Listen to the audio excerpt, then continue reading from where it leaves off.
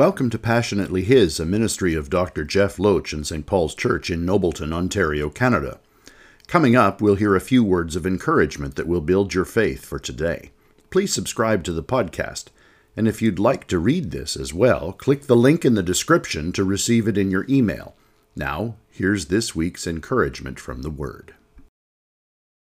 This is encouragement from the Word for October 27th, 2023. The topic of one of my YouTube rabbit holes is everyday carry. There are several interesting and entertaining creators out there.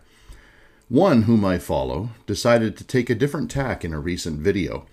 The title of his video was, "How to Calculate Exactly How Bad Your Life Sucks." Was it clickbait?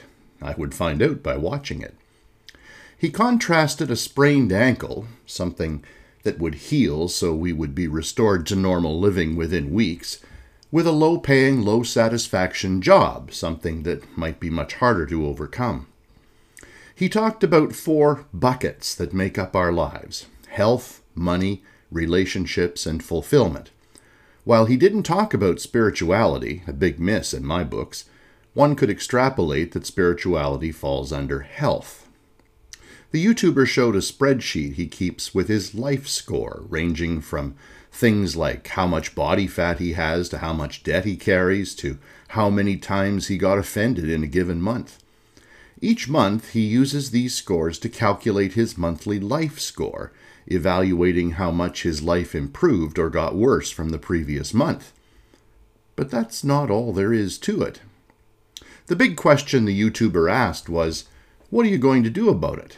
And that's a very important question. He suggests that we work on an area that is most likely to affect other areas of life and to make that a priority for the coming month. He even puts it in a calendar. While it would be easy to get offended that this YouTuber's life score did not include a spiritual element, at least not that he mentioned in the video, I would rather take what he said and apply it to our spiritual lives.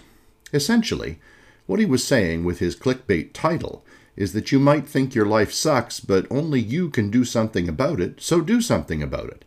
And that's a word of encouragement for any of us, with one caveat.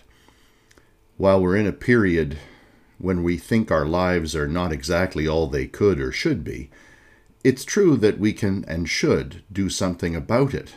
But as followers of Jesus, we have a proverbial trick up our sleeves, the Holy Spirit. When our lives are not where we wish they were, we can work to make change, and we can pray to ask the Holy Spirit to fill us and empower us to be the disciples He wants us to be. We have what Jesus called a helper. We don't have to do it on our own, which is good because in reality we can't do it on our own. Only with the Holy Spirit's help can we hope to make our lives all that the Lord and we long for them to be. "I will ask the Father," said Jesus, "and He will give you another helper to be with you forever." John chapter 14, verse 16, in the English Standard Version. Thanks for listening. Again, please subscribe, and if you have any questions or would like prayer, go to stpaulsnobleton.ca/connect and fill in the connection card. I'll be glad to follow up with you. Blessings for your day.